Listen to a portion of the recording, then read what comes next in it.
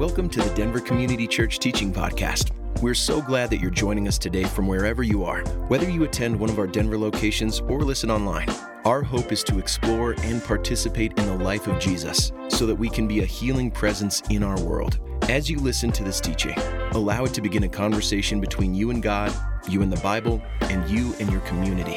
If you have any questions about DCC or this teaching, you can email us at info@denverchurch.org. And if you'd like to financially support our community and beyond as we set aside 20% of every dollar given to support our partners locally and around the globe, you can text the words Denver Church to 77977. That's Denver Church to 77977. Thank you for joining us today. Before we get to this week's podcast, we want to take a brief moment to talk a little bit about giving. June 30th marks the end of our fiscal year. It's a time for us to pause, reflect in gratitude, and celebrate what your generosity has accomplished over the past year as we look forward in hopeful anticipation to the year ahead. Thank you for all you've given in your time, talent, and finances to bring about the healing work that God has entrusted to us. Now, in the spirit of our deeply held values of authenticity and transparency, we want to share with you all that we are behind our expected giving for the year. Know that all we do in and through Denver Community Church is only made possible by the financial support of those who call DCC home. To all those who have given faithfully over the past weeks, months, and years, thank you for entrusting us and partnering with us in this vital work. And if you call DCC home but have not yet considered giving financially, we ask that you would prayerfully discern joining us in supporting the healing work to which we are called. You can learn more about how we steward our finances by emailing us at info@denverchurch.org. And if you'd like to begin giving right now, you can start the process by texting Denver Church to 77977. Again, thank you for all that you give.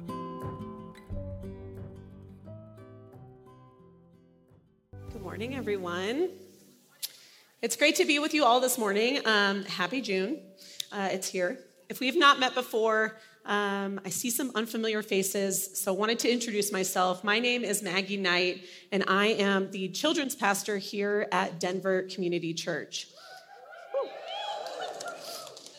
So I lead DCC Kids, which is the ministry that Amanda was talking about prior. Thank you, Amanda, for queuing that up for us. And I just wanted to get acquainted with you all first. I've been on staff here at DCC for 6 years this fall, and have been in the pastoral version of my role for 4 of those years. I'm married to Brett, and I have 3 boys. That's Graham, 7, Clark is 5, and Rudy is 2. So that just means that I'm super busy and rarely sane. And don't be fooled. I feel like there were ample bribes, threats, and like whisper screaming that moms are really good at to make that happen. So don't be fooled. I love what I get to do with children's ministry here at DCC because so many of us have had hard experiences at church when we were young, or maybe some of us are struggling now to unlearn things that we heard at church when we were kids. It's such a formative time, that kindergarten through 5th grade time, those 0 to 5-year-olds, those little kiddos. My vision has always been for this ministry is to cultivate and create a space where kids feel freedom to be exactly who God created them to be. A place where they belong, a place where they can be super curious, they can wonder about things out loud, and ask tons of questions, as kids do. We try to capture all that's happening with a child's development and what makes them special and create a ministry that is exactly that. It's for kids, suited for who they are and how they learn. We also spend a lot of our time creating a ministry that welcomes all family types and structures. It's been so beautiful to be a part of that for the last 6 years. And in some ways, I feel like we are just getting started.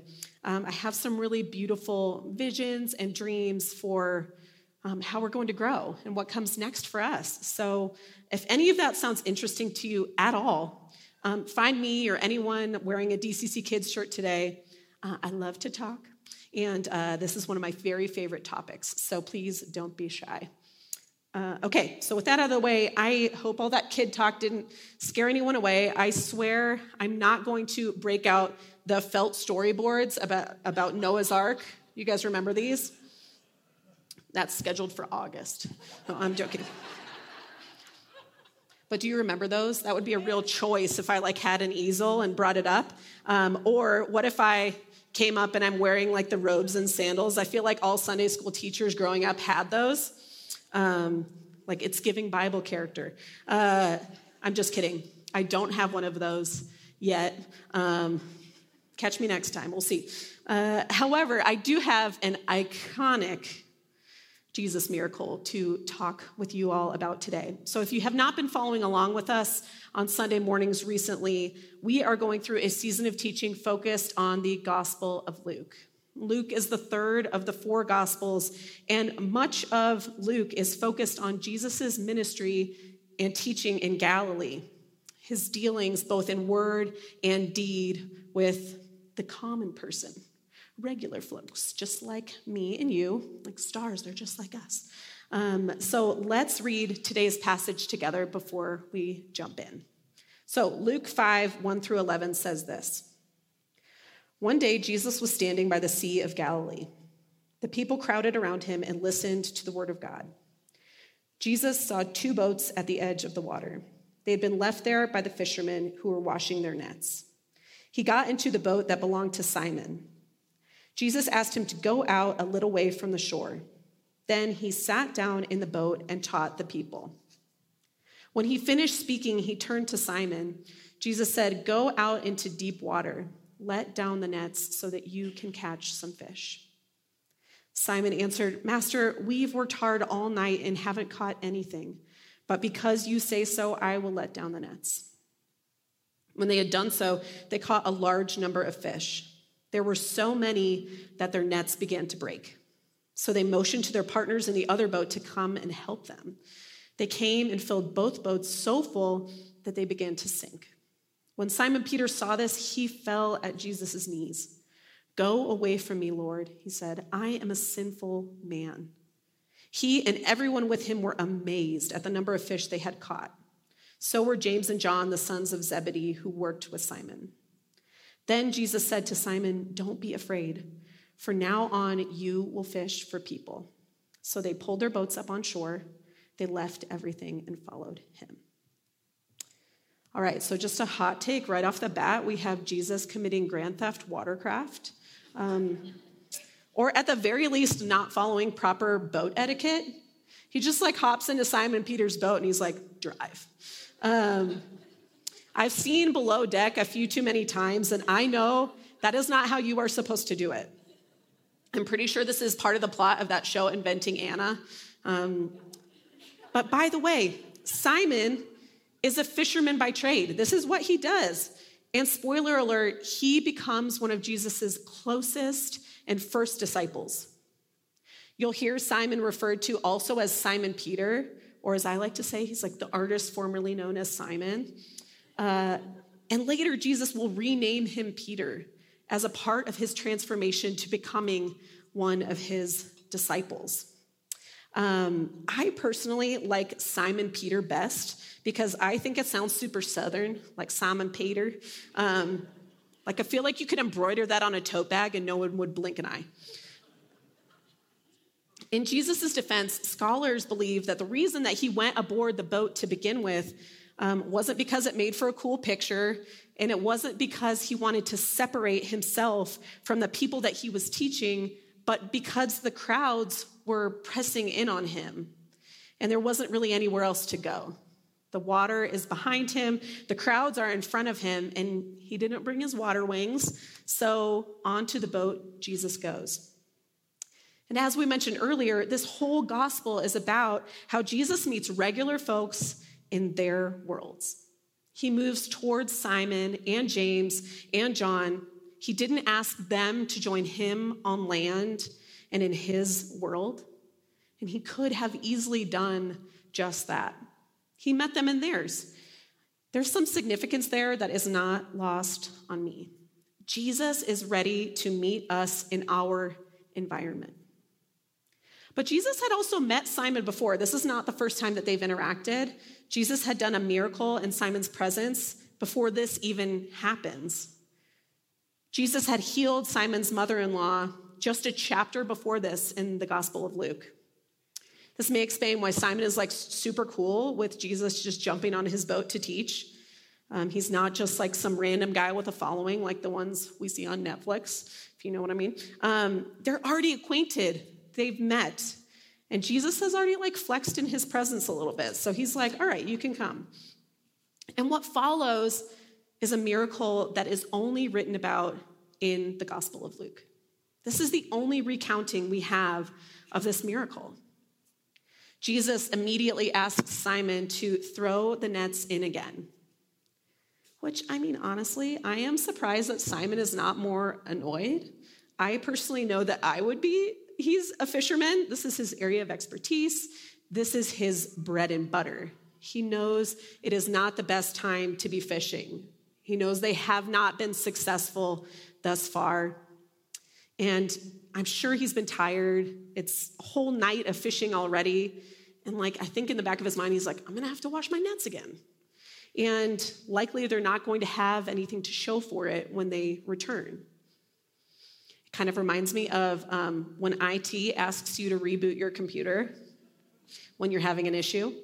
And you're like, yep, I have already tried that a few times.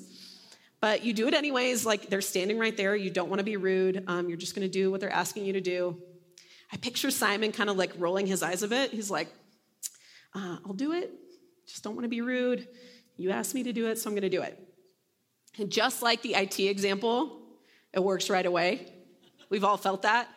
You're like, I swear, right before you walked in, it was not work. I did it a billion times. I don't know. And the person's like, yeah, sir. This is the exact feeling that Simon has here. That's how he's feeling.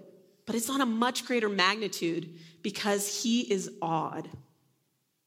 The nets are brought in, and wouldn't you know it, they have fish. Not just a few fish, not just the normal day's catch of fish, like an over-the-top amount of fish, an impossible amount of fish, like Jesus be extra type amount of fish. He went hard on the fish. It's an embarrassment of riches, and they know that this has been no accident. Because it likely could have ended up that way. Like imagine if they had caught their normal haul of fish, they could have chalked the earlier misfortune up to an accident, bad luck, it's just a fluke. Like maybe it was bad strategy on their part, they didn't find the right area. The abundance and the lavishness of what they find in their nets leaves them no room to question that this was in fact a miracle. Jesus was responsible, and they can make a correlation here that one thing led to the other. It's actually so many fish as we read that the boats almost sink. They are so #blessed that they almost lose their boat, which if you're following along at home would mean they lose their source of livelihood. It seems like kind of an important thing to hold on to, but they won't need it. It's actually a setup for the end. Can you imagine how truly terrifying that must have been for all the fishermen aboard? I think because we've read these stories for centuries and the material is not necessarily fresh for us, it's easy to take the amazement and the awe out of the story entirely, to strip it of emotion, and we're like, yep, I remember this one from Sunday school. It's a miracle, there's lots of fish, the end. If you place yourself in the context of this story, and let's say you use all that you've seen on Deadliest Catch as a starting place, like so, you remember these guys, you'd be floored. I'm picturing on that show when they pull a pot, you see me using the lingo, and they get a final count, and if it's a big one, they flip out. They're like high-fiving each other, they're hollering, because they know what it means.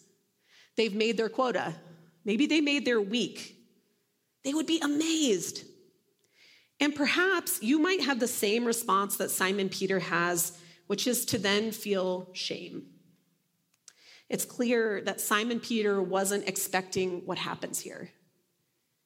He couldn't and wouldn't have had any way of knowing how this interaction would unfold. He wasn't expecting that Jesus would do something so impossibly big and good. When I first read this account, it reminded me of something that happened with my family a few years back. This was pre-COVID. My dad was turning 60, which is a pretty big birthday. And so we had started brainstorming, like, what's going to make him feel special? What's going to surprise him the most? What would be like over the top, but in a way that would make him see and feel that we knew how he would want to be loved and that we know that he in particular is special. It might be important to share that I have two brothers. One of them lives here in town, and the other one lives in Kansas City. So my out-of-town brother was coming into town about a month before my dad's birthday for something completely unrelated, and so we decided to concoct a plan. He's not going to see it coming because it's not his birthday yet, and we knew that he did not want a big party. He would want something like more intimate and small with the people that knew him and loved him most. He would want to have his family together. So what we told him was, we're doing pizza night at my house with like all the kids, the whole family. But in reality, we had set up babysitters and we had made reservations at Steakhouse 10, which if you've not been, it's a very old school spot. It may or may not be run by the mafia. Don't tell them I told you that. So we take him there and he is totally surprised. I know he's not expecting it because he's dressed for pizza party and he's not dressed for steakhouse vibes, if you know what I mean. And if you knew my dad, you would know that he like rarely even wears t-shirts. He's like strictly a polo and a button-down kind of guy. And he was casual, so I knew like we definitely took him by surprise. But it didn't matter. We're together. We're there, long table. We're enjoying steak and potatoes and wine and some sort of Greek liquor that they bring out in between courses. And we brought a cake and we sing him happy birthday. There he is, blowing out his candles. Woo, go Dad. We decide to end the evening going around the table and telling my dad all the ways that we love him, how much he means to us, all the best things that we see in him, which is simple enough, like that's easy. But if you've ever been the center of attention and the landing spot for so much love and an over-the-top amount of adoration, you know that that can sometimes feel hard to hear. So in between each person, my dad would tell everyone to stop. Just stop talking, stop, I don't want to hear anymore, stop lavishing compliments. He couldn't handle it. He was crying at this point, and I know how hard it was for him to just receive the goodness. In fact, at the end of the time, my dad went around the table and told each of us what he loved about us, which, like, that was not the assignment, but it was fun nevertheless. Similarly, I keep recalling this visual. If you're my age or older, you'll know. Publishers Clearinghouse, you guys remember? That's like the highest resolution they had back then. So they would deliver these checks to people's door. There's Betty Patchett getting her $1 million. And somehow they always caught people in their slippers and like with their hair in rollers. I don't know why or how that always seemed to happen. Or I guess like the modern equivalent today would be like people receiving a check and prizes on the Ellen Show. I feel like she does that a lot. Oftentimes you see the unsuspecting recipient like drop to their knees. Or sometimes they like just book it backstage. Maybe they put their head in their hands, they hide their face, they shield themselves. There's something hardwired in our bodies to flee and hide when we're faced with something extravagantly good that blesses us in such a big way. I envision Simon Peter the same way after this miracle. It's too much. I don't deserve it. It is uncomfortable to be in the presence of over-the-top goodness and abundance. It's not easy for us to swallow. We don't think we're worthy of impossibly big and good things that God has for us. But keep in mind, so Jesus is choosing his first disciples here. Like the title of this passage in Scripture is literally Jesus chooses his first disciples. This is the whole point. He's drafting the A-team here. And he has his pick of many, but he zeroes in on these fishermen of all people, which is likely why they feel so surprised and ill-equipped. Naturally, that reminds me of getting drafted for sports teams in school. Even starting to talk about this, like, has my trauma response firing a little bit. But if you know, you know, I'm not an athletic or coordinated person.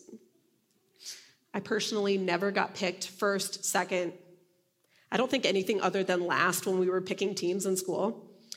So I am picturing how I would have felt with like my frizzy hair, my butterfly clips, my platform sandals.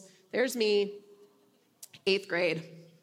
So I'm picturing myself on the field at Crest Hill Middle School, this person right here, and the most athletic kid in school decides to draft me first on his team for the basketball unit in PE. Like, it boggles the mind. I don't know. I would have been confused, embarrassed, and I likely would have assured him, like, this is not the right choice.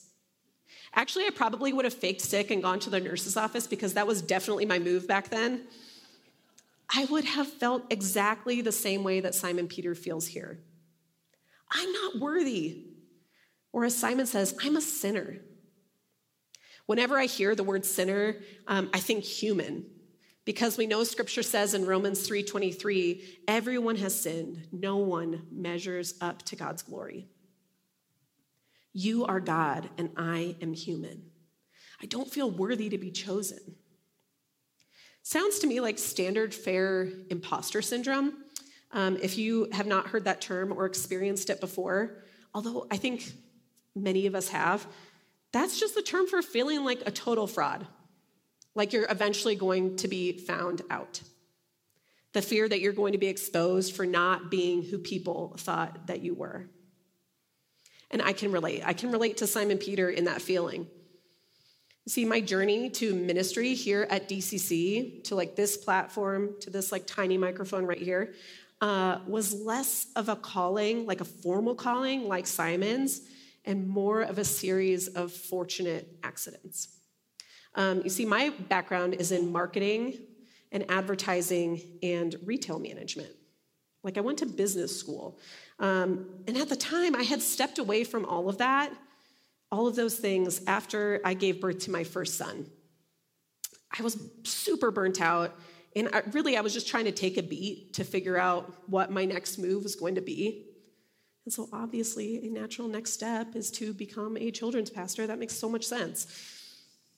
I often joke that I'm not great with kids, which is not at all what you want to hear from your children's pastor. I wonder if Simon felt the same way. Like, you are going to ask me, a fisherman, to be your disciple. Like, that is not where my skills lie. Do we understand? Like, we're going to need some heavy training. My disbelief and discomfort with being called into ministry was immediate and relentless.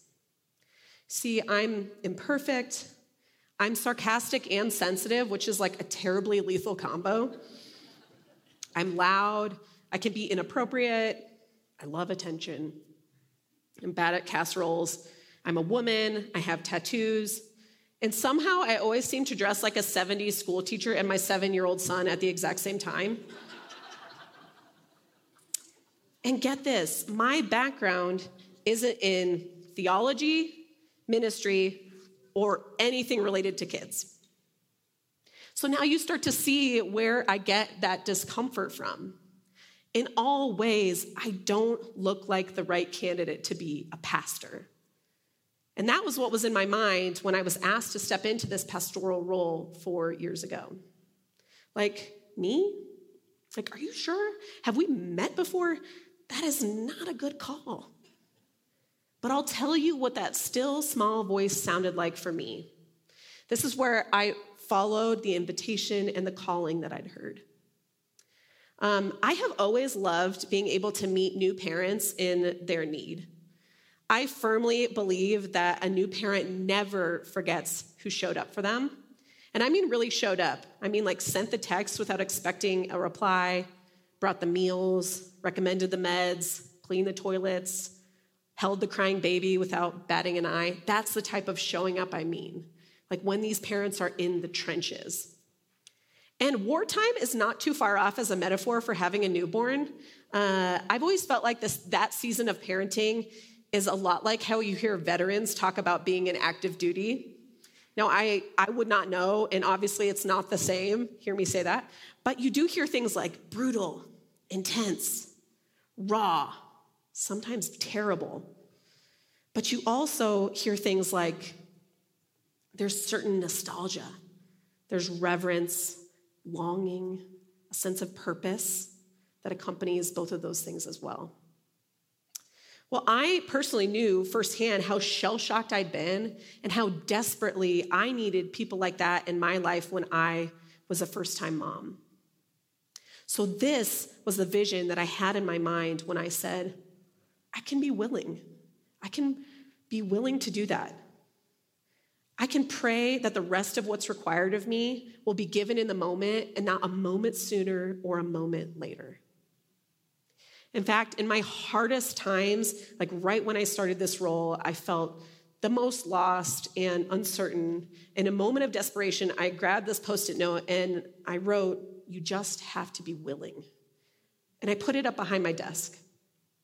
And that note stayed there for years as a reminder that I'm not called because of my perfection or how good I am at Bible verses or how well I know that, like, I am a CH song. You guys know. I just need to be willing and show up. There was no faking it until I made it. I could bring my full self and my imperfections and my uncertainties to the role at hand because I was assured that this is what God was asking of me. We're called to the things that God wants for us, not in spite of our humanity, but because of our humanity. You don't have to be perfect to be called. You don't have to have a certain background or experience. You don't have to be the expert. You don't have to have a certain amount of money or those particular sneakers or that haircut or the house with the crown molding. You don't have to be quiet. You don't have to be crafty or thin or male, or you don't even have to have a family. You don't have to be anything other than who God created you to be. You do have to be yourself, and you have to be willing. As Ardith Capps says, we did not come to this earth to gain self-worth, we brought it with us. So not only is Simon working with some real shame and second-guessing his role in all of this, but you compound that with the fact that Jesus sounds so confident and bold in all that happens in this interaction. He has real authority here. The contrast between Simon and Jesus is very apparent and clear. Darrell Bock says this in his commentary of Luke. Simon Peter and Jesus represent different sides of the theology that undergirds the community Jesus is forging. Simon, for his part, knows that he is a sinner who is not worthy to experience the benefits of God's power and presence. There is no presumption that God owes him anything. Jesus, exemplifying God's grace, makes it clear that such a humble approach to God is exactly what God will use. So even after Simon Peter expresses his shame, Jesus is so matter-of-fact in saying, do not be afraid. Follow me. We're going to do this ministry together. I'll show you how to do it. We're going to go fishing for men. I wonder if Jesus speaks with such authority and certainty and confidence here, not just as a contrast with the human condition, the imposter syndrome that Simon Peter is experiencing, and also not so that we will yield to him and see his God-given power, but perhaps to be an example of what it's like to confidently step into our authority and our power. Follow me. Do it like this. We'll go together. I'll show you how. When I was very, and I do mean very, pregnant with my last child, my third son, it was peak COVID. I mean, we were making the sourdough and doing the Zoom happy hours. You guys remember. I had signed up at the time for this online seminar conference type thing, which was about the sacred feminine. And there were some thinkers and creators and authors that I really admired taking part. And I was excited because I was really craving some connection. I'm sure most of you remember how lonely that time was. I was ready to glean some wisdom. And I also did not want to put my 2 older kids to bed. So it accomplished 3 things at once. It was great. But I was also coming into this time in a place of fear. Fear around COVID and what it might be like to give birth in the midst of a pandemic. And also, to be honest, I was starting to get scared about the pain and discomfort of labor and delivery because I had been there and I knew what was coming for me. But I distinctly remember that Hillary McBride, who is a therapist and speaker and author, was sharing something that was on her heart, and I kind of adopted it as a mantra for the coming time, and it was this: I can go and I can go afraid. I can go and I can go afraid. That became the drumbeat of my heart in those following weeks, and to be honest, any time that I don't feel adequate or equipped, or I'm just totally in over my head, I can go and I can go afraid. I don't have to feel any sort of way.